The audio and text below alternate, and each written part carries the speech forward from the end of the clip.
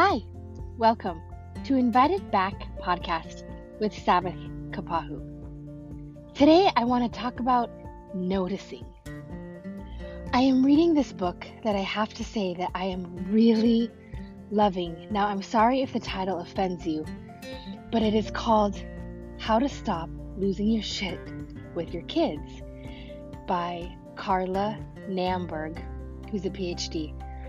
And my husband bought this book for me recently, so if that tells you where I'm at in life, then there you go. In all honesty, I'm really resonating with a lot of the things that she has written, and I haven't finished it yet, so I'm still in process. So if you're listening to this and you go look it up, know that I am along for the journey and I'm in the process of reading. But even just her introduction spoke so much life into my heart, so I had to share it with you this week. She said, noticing is your power play. That the secret to staying calm is self-awareness. Noticing you're about to explode and giving yourself a chance to calm down.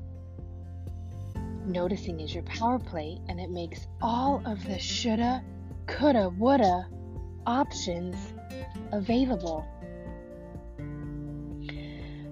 I don't know about you, but I was the kindest, sweetest, most patient woman until I got married. And then I was the most kind, sweet, patient wife until I had kids. And then I just lost it all. And I am exaggerating a little bit, but the reality is I get angry. And I came from a pretty toxic, dysfunctional home. And when I'm not careful, or when I'm not really aware, when I'm not noticing, then I bring that toxicity right into the situations of my day-to-day life with my kids and my husband. And the reality is I don't have the answers. I don't know exactly what to do. Hence, I'm reading this book. And I've read tons of parenting books. And you have to take the truth and you have to take what works for your specific family, culture, and situation and work it into the everyday rhythms and routines and habits that we choose to make, because we know what the goal is for our healthy families. Just because we have come from brokenness doesn't mean it has to perpetuate, but it takes such hard work. Even if we came from whole, healthy, fully functional backgrounds, parenting is hard work. So what she said is that when we become toxic in our situations, then we're acting out of this acronym, FART, which I totally love. It's so real, right? And that's really my heart behind this space of being invited back. We've done the hard work of asking hard questions. We're vulnerable, we're honest, and we realize that we need each other.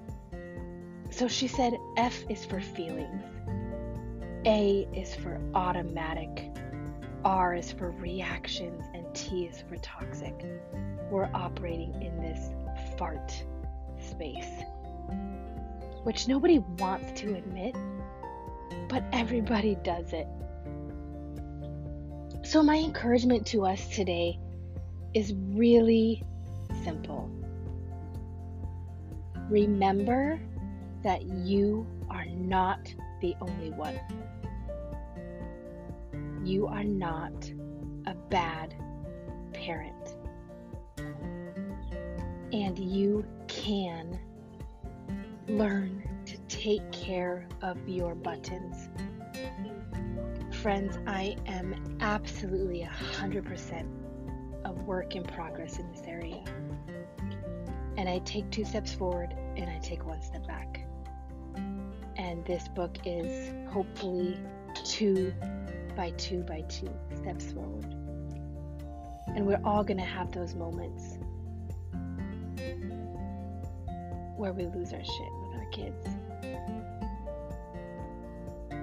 But this week, may we do what it takes to notice when we're about to explode and give yourself a chance to calm down. Whether that's taking a deep breath, whether that's walking away, whether that's sending a text to ask for prayer. The struggle is real and you are not alone.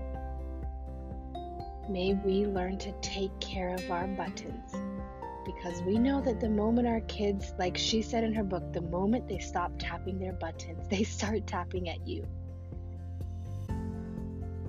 So may we take care of our buttons and notice